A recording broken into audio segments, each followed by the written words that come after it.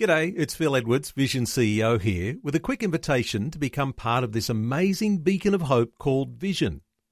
Together we can put our love into action to help people of all kinds build or rebuild their lives on the truth of God. Please consider the part you can play during our upcoming Visionathon appeal, remembering that it's your support that makes Vision possible, including this podcast. Audio on demand from Vision Christian Media. Jesus said, "If you hold to my teachings, you are really my disciples. Then you will know the truth, and the truth will set you free." A French aristocrat kept a very unusual pet at home, a 2-year-old lion.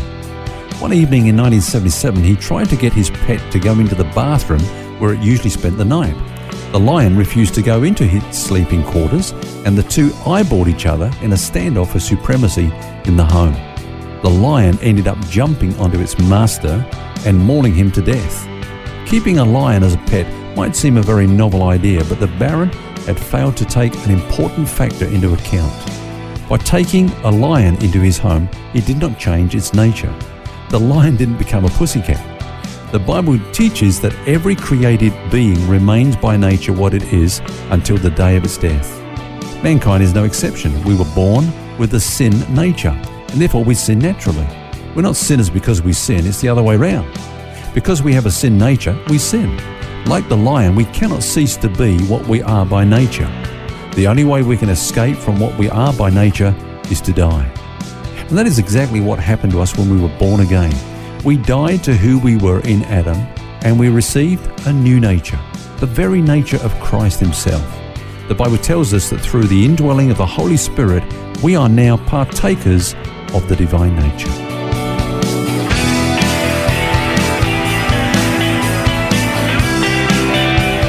This is Set Free with Ken Legg. And welcome to the program. We've covered a lot of ground this week, asking the question, are you sure? Looking at how you can be sure that you have peace with God. And Ken's been sharing with us the way a person becomes a Christian by faith in Jesus Christ. Now, Ken, it's certainly the most important thing that someone can do to put their total trust in Jesus Christ as their Saviour. And as you've just shared there, when a person does that, they are born again. They receive a brand new nature. Yes, when a person is justified by faith in Christ, they're at peace with God. And peace is more than absence of war, the ending of, if you like, hostilities between us and God. It's the presence of His Spirit within us, and that brings about wholeness in every part of us. We're reconciled to God. Now, as a child of God, we can enjoy a living relationship with our Heavenly Father, and that's what we delight in most of all. That's a part of the new nature. So what does that mean, though, in practical terms, to have a relationship with God? Because sometimes it can be this sort of out there concept. How does it work? Well, of course, a relationship is based upon communication. God wants to speak to us every day. He wants to communicate with us every day. Of course, He does that mainly through His Word, the Bible. It's a living Word. It speaks into our lives. And when we read it, we actually hear God speaking to us. He instructs us, He guides us, He teaches us, He corrects us, He comforts us, He encourages us. And this is all out of a relationship that we have with Him. But of course, relationships are two ways. So God wants us to speak to Him as well as Him speaking to us. And that's what we call prayer. When a person becomes a Christian, maybe some people have done that very thing this week as they've been listening to our program. Well, prayer, I would say to them, is just simply talking to God. Don't make it any more complicated than that. It's just you talking to God. When you pray, you can thank Him for His great love and goodness to us. We can share our problems, our needs with Him, ask Him for His help. We can confess our times of failure to Him and ask Him for strength to withstand temptation in the future.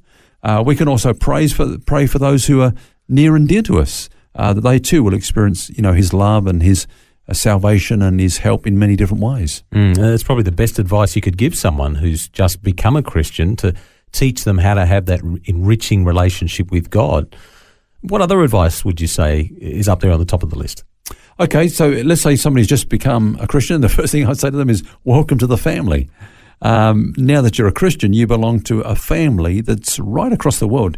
Phil, I've travelled to, I think, about 30 different countries. Most of those travels have been, on a missions trip to minister the Word of God. So I meet Christians wherever I go. And when you do that, you you discover, and there's this thing about it that you connect with them instantly because you're family. You know, there's that kind of, you don't have to say much. There's a bond. We just know, we have so much in common, regardless of different cultures and so on. Now, that family is worldwide, but it's also local. And we need to find ourselves in a local fellowship where we can be a part of the body of Christ in a functioning way, and we can receive the grace of God, we can give the grace of God, and we can be a blessing. And that's a very scriptural thing, isn't it? We're charged in Scripture to meet together regularly. Yeah, the Bible says don't forsake the assembling of yourselves together. Some do, you know. In fact, as that day approaches, do it more and more, the Bible says. Now, I would say this, Phil, for someone who's just got saved and they're looking for a fellowship, a church, there are churches and there are churches, if you know what I mean. Many of them are doing a great job in helping Christians in their spiritual growth. Some of them have lost the plot altogether. And I believe this, that if we would pray that God would lead us, He would definitely do that. He'll lead us to a fellowship where we're going to find the kind of help and support that we need. And the Bible says that we're members of the body of Christ, just like our physical body. You know, our different parts don't exist separate, detached from the rest of the body. We all have a function to play. It all fits together. Yeah, that's the way it works. Phil, another thing I would say is that, to someone who's just become a Christian is, hey, tell someone what's happened in your life. It's an important thing that you do, that you confess your faith. It's important for them. And, of course, it will help the others to know the gospel and to know the way of salvation. You don't need to preach to people, but we do need to share with them. And I would say don't leave it too long. Maybe within the next 24 hours, just tell someone, say, hey, something happened to me the other day. I actually become a Christian. Somebody shared with me the gospel that Jesus died on the cross for me, and I asked Him to be my Saviour. But not everybody's going to share the enthusiasm, are they? You're not always going to be met with a positive response. That's right. And, the Bible says that as a Christian, you will sometimes experience hostility.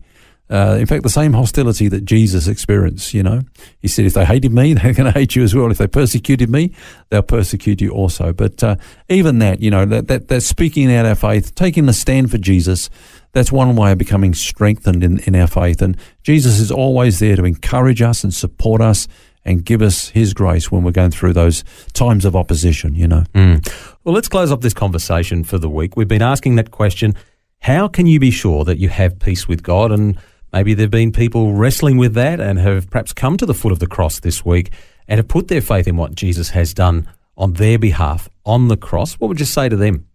Well, first of all, I say if that's happened this week, why don't you let us know, drop us an email or give us a call, because that would be a great encouragement for the ministry here. But the most important thing to remember, I believe, in the Christian life is that you are not alone. It's not a matter of you trying to live for God. That's so important. But of letting Him live through you. See, there's a major difference. When we try to live for God, the emphasis is always on our doing, And when we attempt to keep self-imposed standards in our strength, it always ends in failure. But in contrast to this, the true Christian life is allowing Christ to live through us by faith. The emphasis here is not so much on our doing, but our trusting Him to do through us. We're not living in our strength, but His strength. The Bible says it is no longer I who live, but Christ who lives in me. And the life that I now live, said Paul, I live by faith in the Son of God who loved me and gave Himself for me. So one of the great facts of the Christian life is that you are not alone. Whereas in the past you may have been unable to do certain things and face difficult situations, now that's all changed. The I can't goes to I can. I can do all things through Christ who strengthens me. So the Christian life is a life of faith that is trusting in His ability to be at work in us at all times.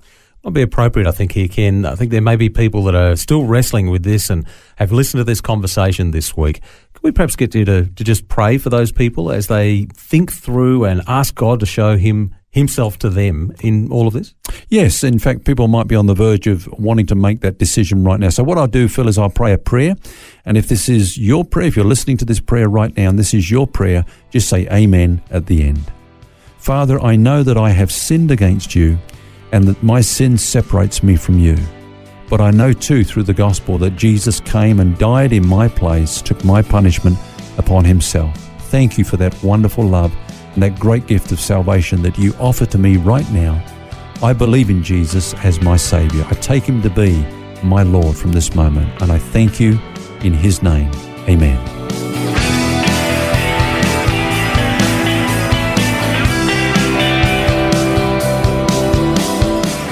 Well, that brings us to the end of our series this week. Hope you can join us next week when we start a brand new one. Until then, remember, you don't have to carry that baggage. God wants you to be set free. For books, DVDs, small group studies and other resources from Ken Legg and details about Ken's ministry, shop online at vision.org.au. That's vision.org.au. Thanks for taking time to listen to this audio on demand from Vision Christian Media. To find out more about us, go to vision.org.au.